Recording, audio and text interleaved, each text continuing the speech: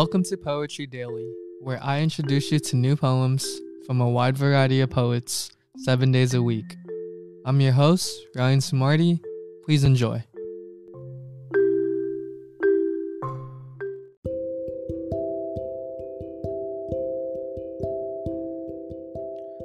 Today's poem is brought to you guys by Jessica. The worst part about loneliness is that it creeps up on you when you least expect it. It shows up in a room full of people and snatches away your smile, drowning out the voices in the room and making you feel like the only one there. The worst part about loneliness is that it makes you realize that you can be surrounded by hundreds and still be truly alone.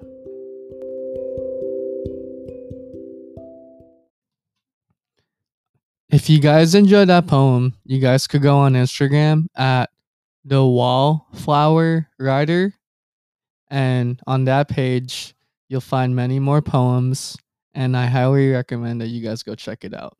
It's a lot of beautiful pieces on that page. This poem takes me back to my college days when I went to parties and felt like the odd man out. Although there were many people there at the party, I felt even more alone because I was stuck in my own mind/corner. I didn't feel like I fit in, and I think that was because of my insecurities. Although that was at the beginning of my college years, during my junior and senior year, I learned to accept myself and become more social. I learned that you need to accept yourself and open up to people. At the end of the day, you will meet friends that will like you for who you are, but for that opportunity to occur, you need to open up to others and give people a chance. Don't let anyone tell you that you're not beautiful and amazing. Everyone has their own characteristics and features.